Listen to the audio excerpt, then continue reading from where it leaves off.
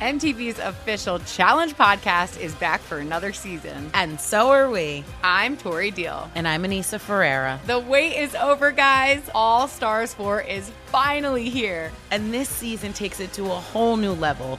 Old school legends, modern power players, and ex-lovers are all competing in Cape Town, South Africa for the prize of $300,000. And we're going to be right here along with you fans, covering every episode on the podcast. Listen to MTV's official Challenge podcast on the iHeartRadio app, Apple Podcasts, or wherever you get your podcasts. What's up, everybody? This is Stephen A. Smith, host of the Stephen A. Smith Show podcast. Tune in every Monday, Wednesday, and Friday at the very least as I bring you all new episodes that feature the biggest headlines in the world of sports, pop culture, business, and I answer your phone calls and respond to your tweets. You'll hear my unfiltered opinions and straight-shooter interviews with top celebrities and game changers. All that and more. So listen to the Stephen A. Smith Show podcast on the iHeartRadio app, Apple Podcasts, or wherever you get your podcast. I'm Hannah Storm, and my new podcast, NBA DNA with Hannah Storm, chronicles my 6 decades in professional basketball. From growing up in the sport to becoming one of sports TV's first female broadcasters. Join me as I dig deep into the game's history, unearth some wild stories, and talk to my friends from the world of basketball, from Dr. J to Charles Barkley. It's been a wild ride, and now I get to take you with me. Listen to NBA DNA with Hannah Storm on the iHeartRadio app, Apple Podcasts, or wherever you get your podcasts. For me, once I removed all religions from my faith and said everybody has faith, that was the objective energy that I put into the flow to get what I want. I had faith that no matter what happened in my life, it was going to make me better. It was going to put me into a better position.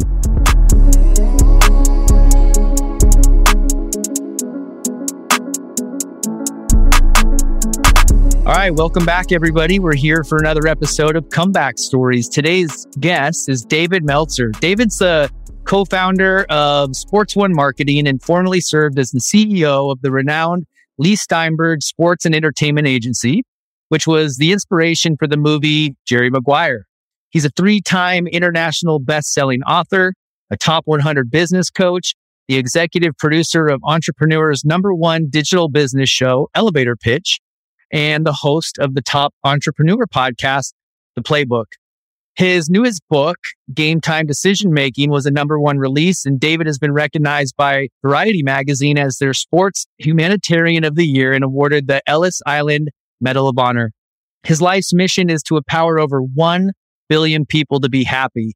And this simple yet powerful mission has led him on an incredible journey to provide one thing: value. In all of his content and communication, that's exactly what you'll receive. And I can promise you, you're going to get that today. So welcome, David. Yeah, what an honor to be here. It's always good to be in a grouping of D's, the best letter to start a name with. So thanks for having me. We're glad you're here. Thanks for making time. So we always dive right into the story of your story. We want to know for you, can you tell us what growing up for you was like? Yeah, growing up for me, and I called it the world of not enough. I grew up with enough love. I had a single mom, 6 kids in my family, but I have this extraordinary mom that worked 2 jobs, packed my dinner in a paper bag in between teaching 2nd grade and filling up turnstiles at convenience stores with greeting cards just so we could eat. But there was no shortage. And I'm sure a lot of poor kids feel this way, especially as they got older. Like there's no shortage of love and happiness, but there's a shortage of money. And the only time I wasn't happy was when that shortage of money became apparent. A car breaking down in my house. I just had one of my teenage daughters total the car. Nobody got hurt in a parking lot. And it was like an hour of interference in my day, right? Nothing. I'm telling you, that happened when I was a kid. Like all these issues, crying, stress. So in my mind at 5 years old, the only thing that was missing in my life was money.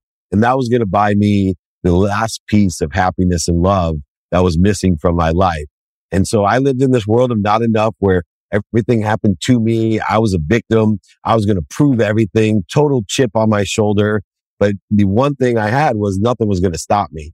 And I still have that in my being today, that I have a desire that I must be what I can be. And the worst thing you're going to do is laugh at me, scoff at me, and make fun of me, because eventually I'm going to make sure you applaud me. Man, we touch on that whole not enough story a lot. Darren's story, a huge piece of it is not enough. Mine is the same. Can you talk a little bit about how that not enough story drove you, and maybe in a healthy way and in an unhealthy way? Yeah, in a very healthy way. It helped me to keep my options open. See, when you don't have enough, you're always looking, and some people would say scheming. And I think that's a little bit in my personality. I was always looking, scheming for options and opportunities to have enough, cutting corners, finding efficiencies, but also for opportunities. It also forced a creativity about me that a lot of people, that I worry about my own children having, right? Because they don't have that need to look and see, how am I going to figure this out? I want to make some extra money. I was always looking at different ways. And I will tell you, when I received more in my life, still to have that capability of looking for options and opportunities where other people can't see them, especially during the pandemic, has been a superpower. So I think that was the strength of it. The problem of it is what I call size, scope, scale, and sale. And I know this is going to resonate with you too. See, the problem growing up and not enough is you're always asking for crumbs because you don't know any better. My business partner, Warren Moon, he used to tell me, I can't wait till, there's a lot of black quarterbacks in the league, man. We're going to show them. When he came over from Canada to show them in the NFL, and he looked at me, he said, Dave, I can't wait for the day where they don't call you a black quarterback, right? That's like a non-entity. And so the world of scale, of that size, scope, and scale changes. See, most people that grow up with not enough, it's so small, the world you live in. You think that, man, I want $1 million. I'm buying my mom a house and a car, and I'm going to retire. $1 million. That's all I wanted. And I realized I'm asking for crumbs. But the worst part is not just the size, scope, and scale when you're poor. It's the sale part.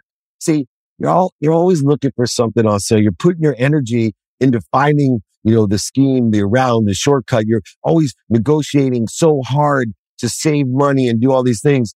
When nobody's teaching you, when you live in that world of not enough, hey man, you live in infinity. You live in limitlessness. And two, don't worry about buying things on sale. Worry about making so much money that you don't care if it's on sale. You're not going to get ripped off because you're smart enough, but you don't have to spend all your time. I used to drive like 8 miles to save 2 cents on gas. Well, I probably burned more gas than the 2 cents saved me because I was programmed. The size, scope, and scale and sale was killing me. And it also helped me and hurt me when I went and became a millionaire, a multi-millionaire. And we can get into that part of how it manifested itself. So there's strengths and weaknesses in everything. I appreciate you breaking down the duality of that, because as a coach, and Darren and I have conversations like this all the time, where it's a lot of people do get to the top and it's that not enough. It's the chip, but it's the unhealthy chip. It's the chip that has them looking around the corner for the next thing, checking up the next item on the to-do list, which there's a hook there because we never actually land in the present moment. So a lot of people get to the top, but then they realize they're still unhappy because they're chasing something that's actually, it's an inside job. It's about figuring out a way to be enough for ourselves.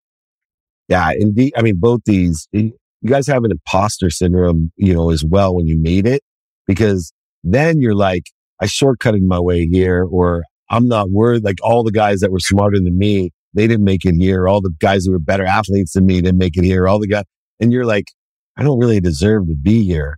And, until you realize what you really are and what you're doing to interfere with what you really are. Did you guys have any of that in your experience? Oh yeah. I mean, I still battle that even today, like I feel like I have a problem with allowing myself to have good things. Recent news came out where they ranked me as the number 35 player in the NFL. And as soon as that hit out, I was just, something inside me was just like, no, like whatever, like any kind of compliment, I'm just like, get it out of here. Like, I don't want to really hear it. I'm just trying to trace that deeper and deeper and realize that, I feel like even though I've changed my behaviors and my actions to make a better life, I still feel like I don't really deserve these things. I'm just kind of, like an imposter. So yeah, I could definitely relate. Most definitely. And it's a thermostat, right? You got to break your own thermostat. Sometimes and this is how I lost everything. For, those people that don't know my story, I lost over $100 million in my 30s while I was running Lee Steinberg. And, it was like a thermostat. I was almost relieved, when I lost everything, that I was put back to where my temperature was supposed to be. even though, I had this extraordinary capability, just like you guys do, right? You have this extraordinary gift, this blessing. And yet I never was truly grateful for it because I never accepted it. I always thought, somehow it was an accident, a mistake, or a scam, or me overselling, back end selling, lying, manipulating, and cheating my way there. But it wasn't. I earned it, and I earned it with both currencies, money and faith.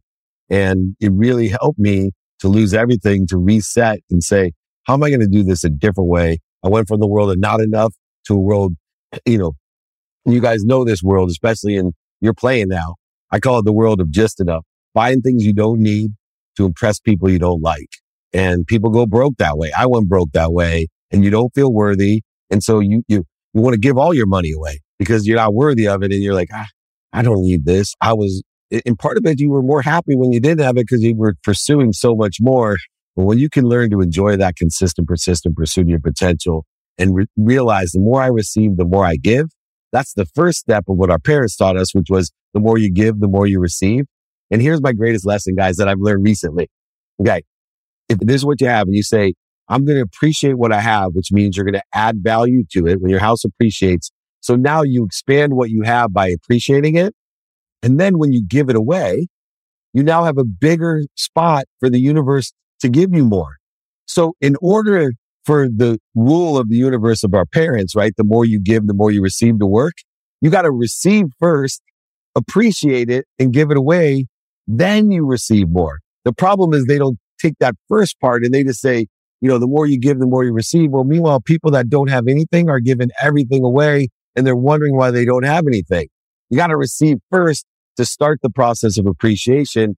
Give it away. That creates acknowledgement. You now acquire the knowledge of what you had, which allows you to receive more. And it's true about accolades, Darren, as well. Instead of saying, I'm not worthy of being number 35, your head is that I can do better than this.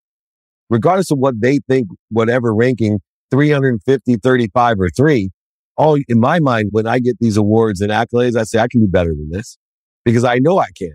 I know I can do better, and they can rank me where they want, but I know I can do better. That's the only thing I really have to determine, not where I am, but where I should be. The way you just broke that down was so powerful. And I hope our listeners were taking notes or hitting rewind and listening to that again, because what I took from that is the receiving part all has to start with the belief system we have for ourselves. It all has to start with that and our own self-worth before we can truly receive. And a lot of that also is having an open heart to receive all the love that's all around us all the time. Bam, man. I mean, I'll tell you this biggest paradigm shift in my life. Spent my whole life chasing happiness, health, wealth, and worthiness. All that time. That's all I was chasing. I did as if I didn't have it. The minute I shifted the paradigm and said, I am healthy, I am worthy, I am wealthy, I am happy, what am I doing to interfere with what I already am? That paradigm shift allowed me to start improving at an exponential accelerated rate because I was looking at, was I not exercising my body enough to be healthy? Was that interfering with it? Was taking drugs and alcohol? Was that interfering with it? Was I in bad relationships that was interfering around? I had this great chain of feeding for everything. I analyze things saying, if it feeds me, I will feed it. If it doesn't, it's a varying degree to fall away in my life. But if it bleeds me, I'm going to fire it. In business, I'm a big business coach, as you know now. I can't tell you, major corporations, I got a big oil and gas company. They had a client, $20 million client. 80% of the resources were going to this $20 million client. And they had a $2 billion client, and they barely had any resources on this client. I said, why is that? They said, well, these guys need a lot of help. We're going to lose them unless we stay on top of them. We got to put all these people down there in person and blah, blah, blah. And I said, well, what about the $2 billion? He said, oh, no, they've been there since the beginning. We've made them that big. They don't need hardly anyone to take. I said, have you ever realized if you took all those resources and put it into the people that are giving you $2 billion, that it would turn into $4 billion? And if you fired the $20 million client, you'd have a net of 1.889 billion, whatever it was, right? But people don't think that way. As much as that's obvious with money, how about your relationships? How about your teammates? How about, the ideas that you have? Where are you putting your energy? It's like, if you have siblings, I will tell you, one sibling takes all my energy and he's the one that bleeds me all the time. Why am I feeding the ones that feed me? Right? And let him fall away. I don't need to fire my brother. but let them fall away. I don't need them to bleed me all the time. I can spend all that energy, emotion, and money on the people who are feeding me, not the people bleeding. And you're dropping some deep wisdom early and often on our show here. Can you go back into an early memory of pain that you had? Yeah. Well, for me, the biggest pain that I had was seeing my mom cry, but I was abused as a 9-year-old and never came out about it until I sat down in an interview with Sugar Ray Leonard, who told me how he was on an interview with Todd Bridges and he had never told anyone that he was abused when he was 9 or the little boy. And I broke down crying and he looked at me and he said, "You've been abused too." And I forgot the cameras were there. And I was like, yeah, when I was 9 until I was about 13. And so I speak to kids all the time now. And, during the pandemic, I ask questions, and these are elementary school kids. And one of the elementary schools said, "Mr. Meltzer, were you ever afraid to go home?" Right? I'm like, yeah. And it hit me. And thank goodness the superintendent of the school was on there because he realized I got to start addressing because abuse is going up because of the pandemic. And they haven't been, making kids feel comfortable of being aware of what's okay and what's not okay and what we should do. And it hit me, right? The amount of pain that I hid for so many years. It took me until my 50s to go to therapy because for so many years I just blacked out being abused and felt I was sexually abused. So, very uncomfortable, especially in the 70s, right? And blamed myself, said, I looked at it in my therapy, like, why didn't I tell anybody? It must have been my fault. And then, I looked at a picture of me when I was 9, right? And I just started crying. I'm like, you can't give me one circumstance that it's okay to do that to a 9-year-old boy. It's just not okay.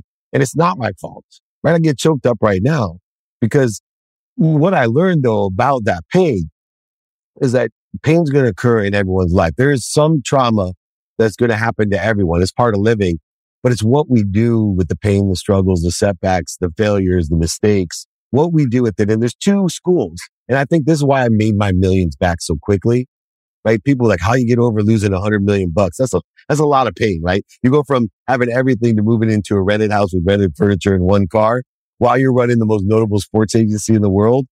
It's a big pain. But pain to me had already been trained to be a propeller. See, in athletes, I'm sure I'd love to hear Darren too and Donnie about how pain has propelled you. It hasn't punished you. See, I never took the position that when that happened to me for 4 years, that I was being punished by anybody. What it was going to do was going to propel me to a better place, a better position. It was a turn signal, not a stop sign in my life. I wasn't going to make me be a victim. I was going to make it my story. And I somehow inherently learned that pain was always something that would put me in a better place. It was propelling me to something better. And that's when I realized I had been born with a genetic and energetic faith. See, money is what I teach most people. It's an object of energy we put into the flow to get what we want. I teach people to have the reasons to shop for the right things, to be happy. If they shop for things they don't need or things they don't have reasons for or things to impress people they don't like, they're going to be unhappy. But faith was something I never taught because I always put some separate religious context onto faith. For me, once I removed all religions from my faith and said everybody has faith, that was the object of energy that I put into the flow to get what I want. I had faith that no matter what happened in my life, it was going to make me better. It was going to put me into a better position. Faith was the ultimate GPS. Not only was it going to reroute me, but if I put in a sushi restaurant, it would actually say, no, I got a better sushi restaurant for you. So I'm going to reroute you and get you to a better restaurant than the one you're thinking about. So that's how faith has played a major role, and pain has played a major role in my life because it is not a stop sign. It's a turn signal. It is not punishment. It is a propeller, and it has made me who I am. And I get excited, not masochistic, but when I have struggles, pain, setbacks, failures, and mistakes, I actually see it as an opportunity to grow, learn, and accelerate. I don't get discouraged and think that somehow I've done something wrong or I'm being punished. Well, I think having that strong faith allows you, whether it's God, higher power, universe, whatever you choose to call it, allows you to also trust or have faith in the process, which allows you to see that every event, it's not the event that happens, it's the meaning we attach to it. So it's all perspective, and it's all the growth mindset versus the fixed mindset, or being stuck in victim mentality, which, not to say what happened to you wasn't messed up, but at some point we have to accept that it's happened and attach some meaning to it, and in a sense, turn our pain into our purpose. Yeah. And every great athlete has had to do that, either via injury, getting cut, somebody not believing them, not being treated fairly. I been around probably more athletes than you guys have known, in my career. Every single one of them have an extraordinary story, right? Ray Lewis, just incredible story. Dr. J, incredible story. LeBron James, every single person, believe it or not, no matter where they are, where they started, Michael Jordan was cut from his 10th grade team. I was with Tim Grover last weekend. We were talking about the difference in the meaning of winning to certain people. And you give meaning to everything you see. And it does. Meaning has a different degree, a different meaning to everyone. Happiness, the same thing. Abundance, the same thing. And so does pain. And the way that we can reconcile that with our successes, with our happiness, our worthiness, that's what's going to determine how much we can give, which will determine how great of an impact we can have. Who would you say growing up or in your earlier years was your first real teacher? Well, my mom, for sure. And then my two grandfathers, who both came over from Russia. They were 6 day a week, 12-hour a day people. They were optimistic and hardworking. But my mom was my greatest mentor. She didn't know anything about business. So as I got older, I started realizing just because someone loves you doesn't mean they give you good advice. And I think a lot of athletes also get into trouble that way, because in order to get to where they were, their family really had to get them there. But then they tried to rely on them for advice that they have no idea about. My mom actually told me in 1992, that the internet was a fad, that I'd waste my entire legal education and career pursuing the internet, and that I had to be a real lawyer. Needless to say, the internet seems to be pretty strong. Some of the stuff you've been saying so far is really just driving home how grateful we are to have you on this show. Like we said, like pain is not a stop sign, it's a turn signal. It's like, that's really what Comeback Stories is all about, finding a way when hit with adversity to continue to write your story.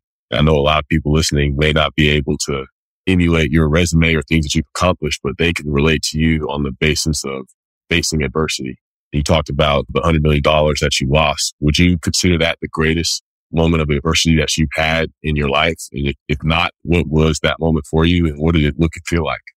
Yeah, 2 years before I lost everything was the greatest adversity, because I had to save my own life. And so as much as money means something to you, health is my number one non-negotiable, then my family, then what I call the activity I get paid for, my money. 2 years before I lost everything, I almost lost my life and my family. I had been surrounding myself with the wrong people and the wrong ideas, buying things I didn't need. I was a multimillionaire. I'd actually married my dream girl from the 4th grade. I could not have written my story at 5 years old better than where I was standing at that time, 2 years before I lost everything, and also not been happy. I wasn't happy. So I had 3 things that happened real quick that changed my life. When I was 30, which is 6 years before the period which I'm talking about, when I was 30, my dad, who had left when I was 5, gave me a jacket for my 30th birthday. Recently married to my dream girl from the 4th grade. I open it, I put it on, it fits perfectly. I start to cry. And my wife's like, "Why are you crying?" I go, "Because my dad gets it. He took time to get this thing." And I open it up, he tore all the pockets out of it. I went from complete bliss that my dad and I were going to have a relationship, that he finally gets it, to anger and hate. I call him up. I'm like, "Dad, why are you punishing me?" Once again, it's right. Pain, punishment. "Why are you punishing me?" "I'm not punishing you. Why would you give me a gift after 20 years of not giving me a gift, not talking to me? Why would you give me a jacket with no pockets? I can't even wear it." He said, "It's not for wearing." I said, "Why you give me a jacket not to wear?" He said, "It's to remind you you can't take anything with you when you're gone. It's to remind you that money doesn't buy love or happiness. It's to remind you you're just like me." And I wasn't ready to hear it 6 years. I'm like, "I'm nothing like you, man. You're a liar." Up, and I hung the jacket in the closet. 6 years later, I'm running Lee Steinberg's Sports and Entertainment. At that time, I was running Samsung's phone division. Lee hired me because of my technological background, my law degree, and my sports experience as a customer from Samsung. I'd done a bunch of endorsement, licensing, sponsorship, and advertising deals as a customer.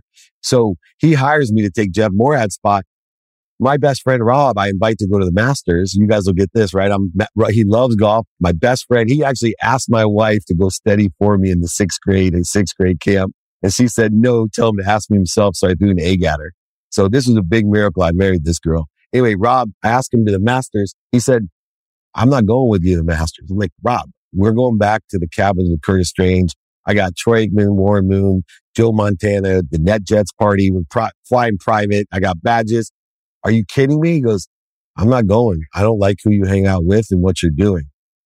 And I looked at him. I'm like, come on, man. I'm not doing what those other guys are doing. He said, Dave, you can lie to me all you want, but don't lie to yourself.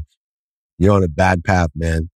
And I left there crying, mad, never wanted to talk to Rob again. Hated Rob, hated my dad. 2 weeks later, my life would change. 2 weeks later, I tell my wife I'm going to go to the Grammy Awards. See, it's one thing to be rich. You guys will get this. But to have access is even better than being rich. So I was rich and I could go to Super Bowl, Pro Bowl, Masters, Kentucky Derby, Breeders' Cup, ESPYs, Emmys, Oscars, Grammys, backstage. So I tell my wife I'm going to the Grammy Awards with Little John. She said, no, you're not. You're not paying attention to the family. You're not paying attention to your work. And I'm worried about how much you're partying. You shouldn't go. So I lied to her. I went, changed clothes in the car, came home wasted 5:30 in the morning. And that's where my life changed. Way more painful than losing the money. My wife was there, my dream girl, and said, I'm not happy. I'm leaving you. And you better take stock in who you were and what you want to become because you're going to die. And I'm not hanging out to watch this. This is not going to end well for you. I'm leaving. I got so mad at her. I said, I hate you. All that I've done for you. Look around you. We have a Ferrari, a Porsche, a boat, a motorhome, a ski mountain, a golf. How dare you talk to me this way, you B-word? I hate you. And I went to bed. I woke up in the morning, about to end it all, right? Literally calling to get a divorce. I'm going to make her unhappy. I'm going to take all her money, my kids. I'm going to show her. And there it was. I hadn't seen it in years, sitting in my closet. That jacket. I looked at the jacket. I'm still choked up. I just started crying. I'm like, I do not hate my dad. I don't hate my best friend, Rob. And I definitely don't hate my wife. I hate myself. I'm a liar, a cheater, a manipulator, a back-end seller, an overseller. I hate myself and I got to make some changes. The pain of telling yourself after everyone in the world dreams about being in your position. Great job, I had 3 daughters under 5, gorgeous, everybody's healthy, parents you couldn't name one thing that was wrong in my life. And I was about to end it all. And literally, that pain to me was far greater when I started living my life through gratitude, forgiveness, accountability, and effective communication to live with faith and inspiration. By the time I lost everything was an aspect of what I had done in the past. I was prepared to make it back. It took me 2 weeks to make my first $1 million. I was ready. So that pain was difficult. The hardest part of that pain was telling my mom, not only I went bankrupt, but I lost her house because I forgot to take my name off the title. And the only reason I wanted to be rich was to buy her a house. I lost it. Told her, hey, Mom, I'm bankrupt. I'm crying. I go, I lost everything. You're going to have to move it. And she said, are you okay? I said, no, Mom, I don't think you heard me. I lost everything. You have to move out of your house. I lost your house. I heard you. Are you okay? Do you need any money? No, Mom, you've got to move soon. I heard you. Do you need anything? I love you. Are you okay? That hit me, man. That to me was so inspirational that the woman I thought was so weak my whole life, she got it and I didn't. She understood the power and I didn't.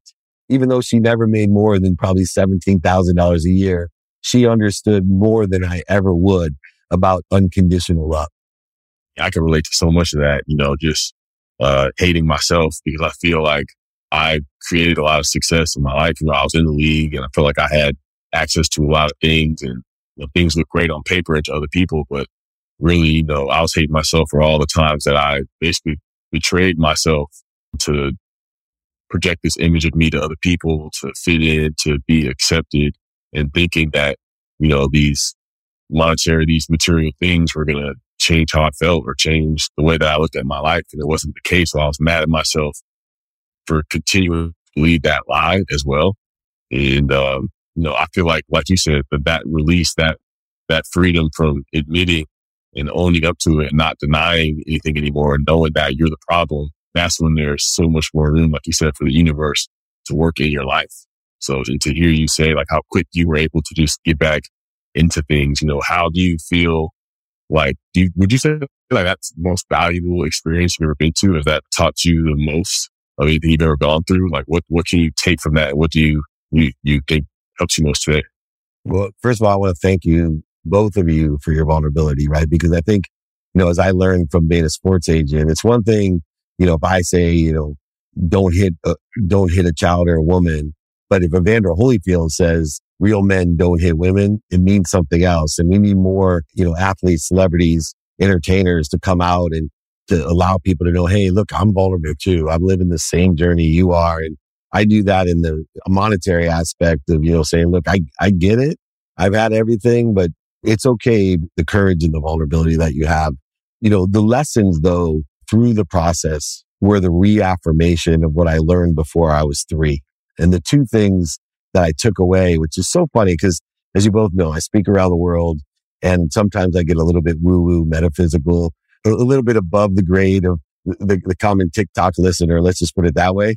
But out of everything that I teach, I could teach the laws of physics, metaphysics, and quantum physics, but everything I teach, the two things that have the most impact that I learned through this whole experience is one, gratitude. And it's the most impactful thing that people tell me they hear me say is just say thank you. Thank you before you go to bed and when you wake up. Say it for 30 straight days, you'll change your life. And it's not as easy as it sounds, right? If you do it for 30 straight days, you will see a quantitative difference in your life. But most people can't do it. By tonight, as much as everyone knows the power of gratitude, from Oprah to Deepak to Sadhguru to every world thought leader to every grandmother in the world, it's amazing. Half of us won't say thank you. By tomorrow morning, another half won't say thank you. Within 3 days, none of us will say thank you, even though we know thank you is so powerful. So I joke around that before I was 3, every relative of mine, especially my mom and my grandparents, were teaching me to say thank you. And that's really the lesson. I had to lose $100 million, right? I had to almost lose my life and my marriage and my family and my girls because I wasn't grateful. And then the other one's a little bit more subtle, but it's a lesson that we also learn before we're 3. Ask for help. Right? Remember, use your big boy words, ask for help. You'll see this with athletes, especially, guys. They don't ask for help. They don't tell people, I don't know. They're not vulnerable. There's only 2 types of people in the world: ignorant people and ignorant people. What does that mean? Nobody knows anything. We don't know what we don't know. So the classes of ignorance are ignorant, humble people that admit that they don't know what they don't know and they ask for help. And then there's ignorant, arrogant people that pretend like they know, but they don't know. And they cause separation, anxiety, resentment, offense, inferiority, superiority. This is the problem with politics and, of course, our racial and gender differences. It's just the ignorant, arrogant people that are afraid to say they don't know what they don't know. Instead of everyone coming from, like you two do, a place of humility where you're vulnerable and say, look, I don't know what I don't know. Rule number 6 applies to my life every day. I don't take myself so seriously, but what I am is grateful for what I do know. And I'm also always willing to ask for help and to make available my help. I love that. We talk a lot about how we tell ourselves stories. Donnie and I talk about the story that matters most is the story that you tell yourself. And I know back then it may have been, I have to earn the thing. Once I get this thing, once I get there, then I'll be happy. Then I'll be grateful. What is the story that you say that you tell yourself now? And what was the process like of you getting to that story? The early story was, I want everyone to love me. I want everyone to love me. I'm going to be everything to everyone. I'm going to be rich. I'm going to be famous. I'm going to be a great athlete, I want everyone to love me. That's all I want. And the story has changed and evolved to one simple story. I love myself. I can't give what I don't have. But when I learned to love myself, other people learned to love me. And I looked at that interference I was creating about what I thought I needed or wanted or was pursuing, I already had. And as anybody knows, it is basic. When you try to get people to like you or love you, it's almost like a kryptonite. They're pushed off and tailed out. I don't know. Like, that guy's like so needy, you know? That was me. I just wanted everyone to love me, and I was willing to work really hard for it. But until I learned truly to love myself, that's when it all opened up. So that's the journey that I was on. You're speaking our jam right there. I mean, it's just so powerful. And I think these are tools. I talk about this a lot, how it sure would have been nice to have learned some of this stuff in school. Like, this isn't the stuff that we were taught. Darren and I touch on the 4 agreements a lot of this whole domestication process where we agree upon certain things because maybe one person, whether it be a parent, our first boyfriend or girlfriend, that tells us that we're not lovable or that we're not good enough. And then we just agree. And then that thought gets so rooted into our brain, into the neural pathways in our brain, that it's hard to get out of that. But that's why these practices, and like you talked about with gratitude, which I love that you brought that up, because I always believe that gratitude changes the way that we see the world. And it does. It turns what we have into enough. And you can't be grateful and stressed at the same time either. It brings us into the present moment every time we come. It brings us back to our bodies. Yeah, and it finds the truth, right? Gratitude. So there's love in everything. And so our determination is some things we innately love. So for me, it was football, right? From 5 years old, I carried a football around. I still, if I see a football field, something lights up inside of me. But there's other things that I don't innately love, energetically or genetically. They're not born in me. And so what I do is then I decide, is it worth learning to love it? Because there's love in it. You know, if us 3 went to a fair and we were walking down the food section, we might see the fried Snicker bars. 2 of us may say, oh my God, that looks so good. I love that. And the other person may go, that's disgusting. That doesn't mean there's not love and light in the Snicker bar. Now, the one of us that doesn't like it has to make a determination. Am I willing to make the effort to learn to love that? Or are, my time better spent with other things that I may easier love or may have more benefit for me than that Snicker bar? And so, for example, if you love, some kind of vegan Impossible Burger, in a green shake, and that innately is what you love, it won't be worth your time to learn to love the fried Snicker bar. Why would you do that? These are the determinations of what I call the what, the who, the how, the now, and the why. Meaning people need to know their what. They need to know who they can help and who can help them. They need to know how to get it done through the lenses of productivity, accessibility, and gratitude. And then they can determine what's important to them using the varying degree of bleeding and feeding of their own priorities of values of the what, the who, and the how. Then what you do is everybody has why in them. They apply the why.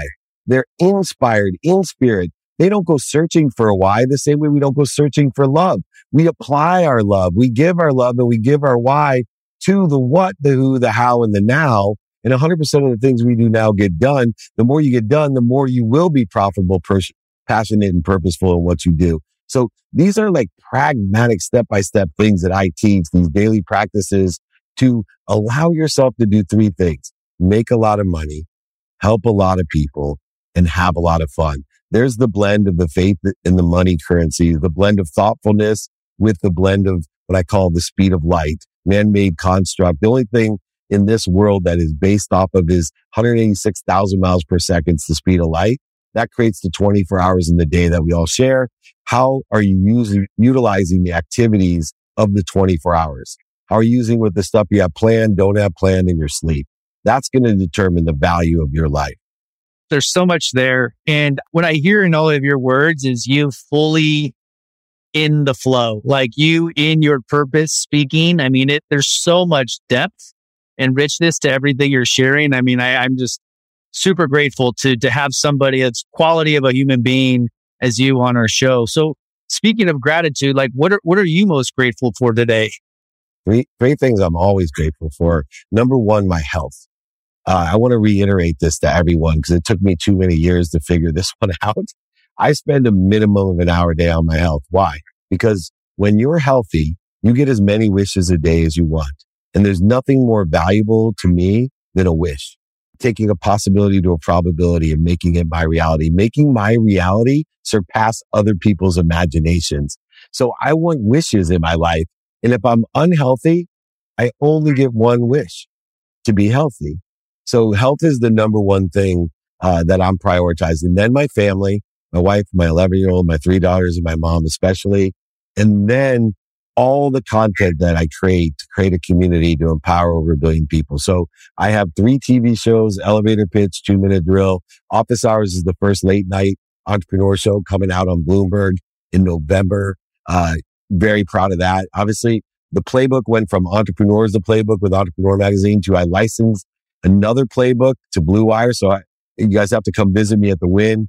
In the lobby, I have a new studio there with Blue Wire, Playbook, Sports and Entertainment. We'll have you guys on as well. I have an office and a podcast studio at SoFi Stadium. I have my coaching, my speaking, my book writing, but they're all meant for one reason. I'm here to be of service and of value, to provide all the dummy tax that I paid. I paid a lot of dummy tax. I want to give that tax for free to everyone. I can't pay the state, especially for this guy down Darren on the bottom. I can't pay his state and federal taxes, but I promise you, I can pay your dummy tax. And it equals a lot more than the federal and state taxes. So I build my content at whatever level you're at to allow you to start understanding the blend of faith and money. How can we live in this world and have a higher thought? How can we live in this world and pursue our truth? How can we live in this world and simply be happy? Happiness is the greatest virus, guys. Forget the pandemic. Here's why happiness is such a virus. If you give to somebody, it makes them happy. Serotonin is released in your brain. Dopamine, oxytocin, serotonin, endorphins. The person that receives your gift, same thing. The dose occurs. Dopamine, oxytocin, serotonin, endorphins. But here's why it's so viral. All you need to do is witness giving, like this program. People watch this, listen to this. By witnessing, giving, and receiving, as we have done here today, happiness is released. Dopamine, oxytocin, serotonin, endorphins. It's so viral. You can wear a mask. You can wear eye blinkers. But if you can hear this, if you can feel it, you're going to get happy. And that's how viral it is. So you and I and Darren, we all can get together and empower over 1 billion people to have the greatest gift in the world, happiness. Happiness cures disease. Happiness, it's people don't attack people when they're happy. They don't cry when they're happy. They're not afraid when they're happy. So let's get out there. Let's make a lot of money, help a lot of people, and have a lot of fun and teach them to be happy. The amount of wisdom that you've accumulated and applied is incredible. And I know that, when we're younger people, we know that we could have benefited from it if we had it. So I want to ask you, if you had one word of advice, a quote, a phrase that you could give to a younger David, what would that be? Same thing I have on my nightstand today. So 13, 23, 33, 43, 53, like I am now. Same advice. Ask for help. I promise you, the fastest way to get to where you want to be is to find someone that's already there and ask them for directions. Yeah, asking for help is not only creating the most efficient, effective, and statistically successful way of doing something, but it also makes the other person feel really good. How good do you feel when people ask you for help? They're basically acknowledging your power or a superpower. They're allowing you to feel good and important and special. So ask people, give them the gift by asking them for help. And we are not afraid to give. We're afraid to receive. And so be ignorant and humble. Know that you don't know what you don't know. Ask for help. Those 3 words on my screensaver, they're on my nightstand. So my prayer used to be when I was younger, may God put 10 people in front of me that I could help. Then it changed to may God put over 10 people in front of me that I can help. Today, my prayer is even more complex. May God put over 10 people in front of me that can help me. And may God put over 10 people in front of me that I can help. With that prayer, I have changed and impacted not only my life, but so many other millions of people's lives, because I can't give what I don't have. And the more things I ask for help with, the more I can give to others. I love that wisdom. And it makes me think about my past and the self-inflicted addiction of my past, which in that came some very valuable tools. And one of those was admitting I had a problem and I needed to ask for help. And that humility today, where I used to think humility was a sign of weakness. And today through 12 steps, I teach a little yoga and meditation, and that's all taught me that humility is such a sign of strength. And like you said, just to be able to ask for help, and in doing so, you're actually empowering other people. It's such a beautiful thing. And a couple things I want to touch on. I know we got a few minutes left with you, but one of the things I've heard you say multiple times, maybe you can touch on this, to be more interested than interesting. Can you touch on that? Yeah, be a hound, meaning how can I be found? How can it find, the how can it be found thing. I would, as 18-year-old, my brother gave me the best piece of advice. He was a doctor, and I told him I hated hospitals and I was pre-med. He goes, "Are you kidding me? How are you going to be a doctor if you hate hospitals?" I thought a sports doctor never had to be in a hospital because I wasn't more interested than interesting. See, the key to life is to be interesting, to be curious, to be creative, and those are all tied together. And so when you take the perspective of being interesting, not just speaking to people, but knowing what they're listening for and providing it. So it's not just what you say, it's what they hear. To understand and ask people open-ended questions to qualify. Most importantly, do you have a closed mind or an open mind? Because if you have a closed mind, I'm not going to let you bleed me. I'm not going to waste my energy. It takes 1,000 times the energy to deal with someone with a closed mind than it does an open mind. And then I use that process of being a hound to be more interested than interesting, to qualify someone with an open mind. Are you a sponsor of mine? Will you help me? Or will you find someone to help me, a power sponsor of mine? All of these things are determined about learning, being curious, and creative. See, when we do that, we are acknowledging, acquiring the knowledge, reminding, reconnecting, recollecting. All of these words, remembering. We are actually affirming that we're one when we're more interested than interesting by asking and understanding, learning, and being curious to be creative.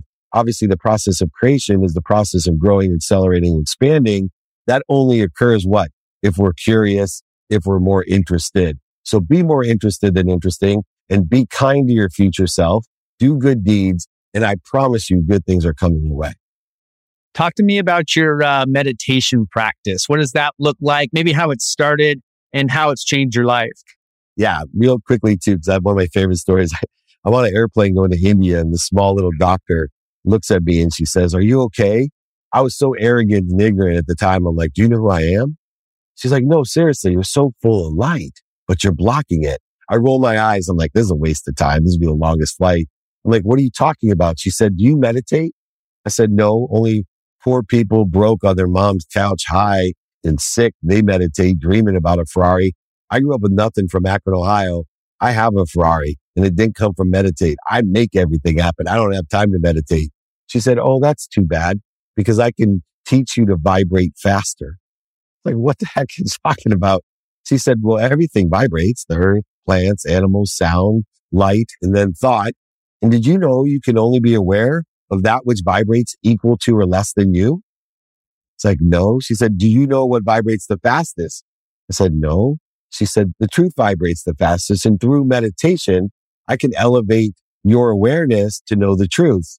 She said, "Would you like to come to a workshop about meditation, theta, THTA meditation?" I said, "No, I told you I don't have time."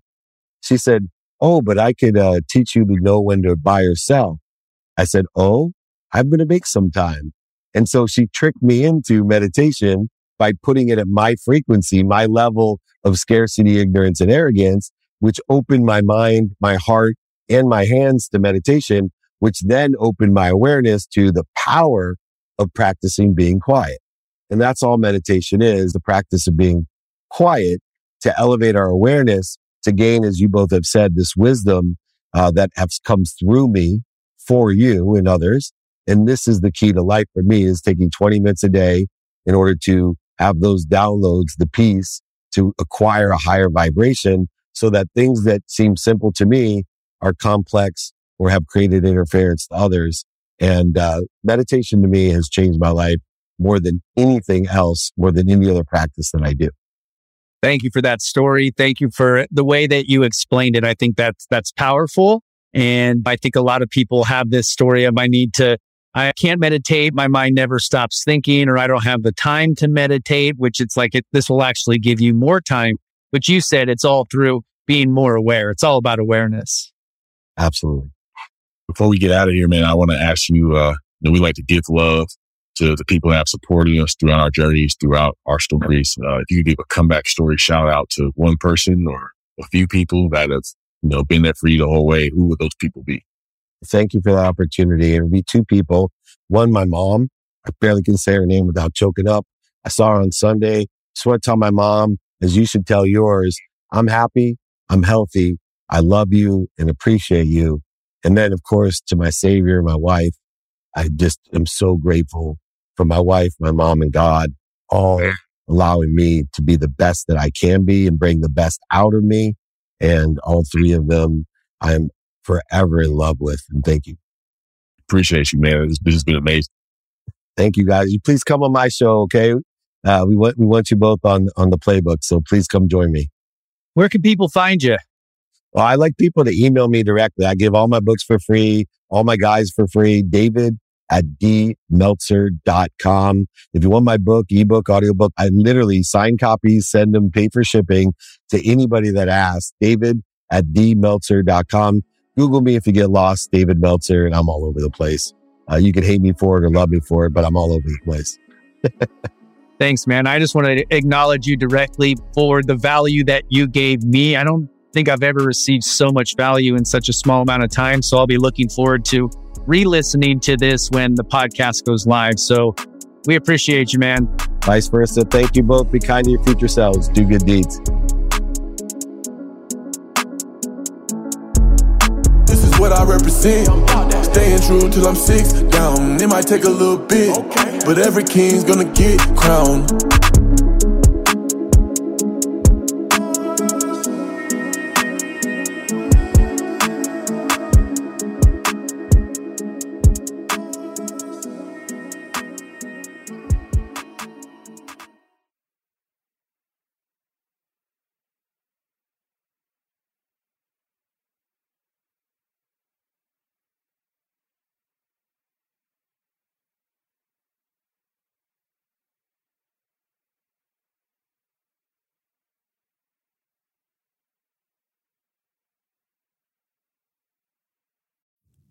There's a shortcut to platinum status at Shell. To saving 10 cents per gallon on every fill every day. Just fill up 6 times with Shell V-Power Nitro Plus Premium Gasoline, and it's yours. Plus, you'll rejuvenate your engine. Get ready to level up performance, rewards, and savings. With continuous use in gasoline direct injection engine fuel injectors, platinum status is earned with 12 fill-ups over 3 months, 10-gallon minimum per fill-up at participating Shell locations. Terms apply. Visit fuelrewards.com/status. MTV's official Challenge podcast is back for another season. And so are we. I'm Tori Deal. And I'm Anissa Ferreira. The wait is over, guys. All Stars 4 is finally here. And this season takes it to a whole new level. Old school legends, modern power players, and ex-lovers are all competing in Cape Town, South Africa for the prize of $300,000. And we're going to be right here along with you fans, covering every episode on the podcast. Listen to MTV's official Challenge podcast on the iHeartRadio app, Apple Podcasts, or wherever you get your podcasts. What's up, everybody? This is Stephen A. Smith, host of the Stephen A. Smith Show podcast. Tune in every Monday, Wednesday, and Friday at the very least as I bring you all new episodes that feature the biggest headlines in the world of sports, pop culture, business, and I answer your phone calls and respond to your tweets. You'll hear my unfiltered opinions and straight-shooter interviews with top celebrities and game changers. All that and more. So listen to the Stephen A. Smith Show podcast on the iHeartRadio app, Apple Podcasts, or wherever you get your podcasts.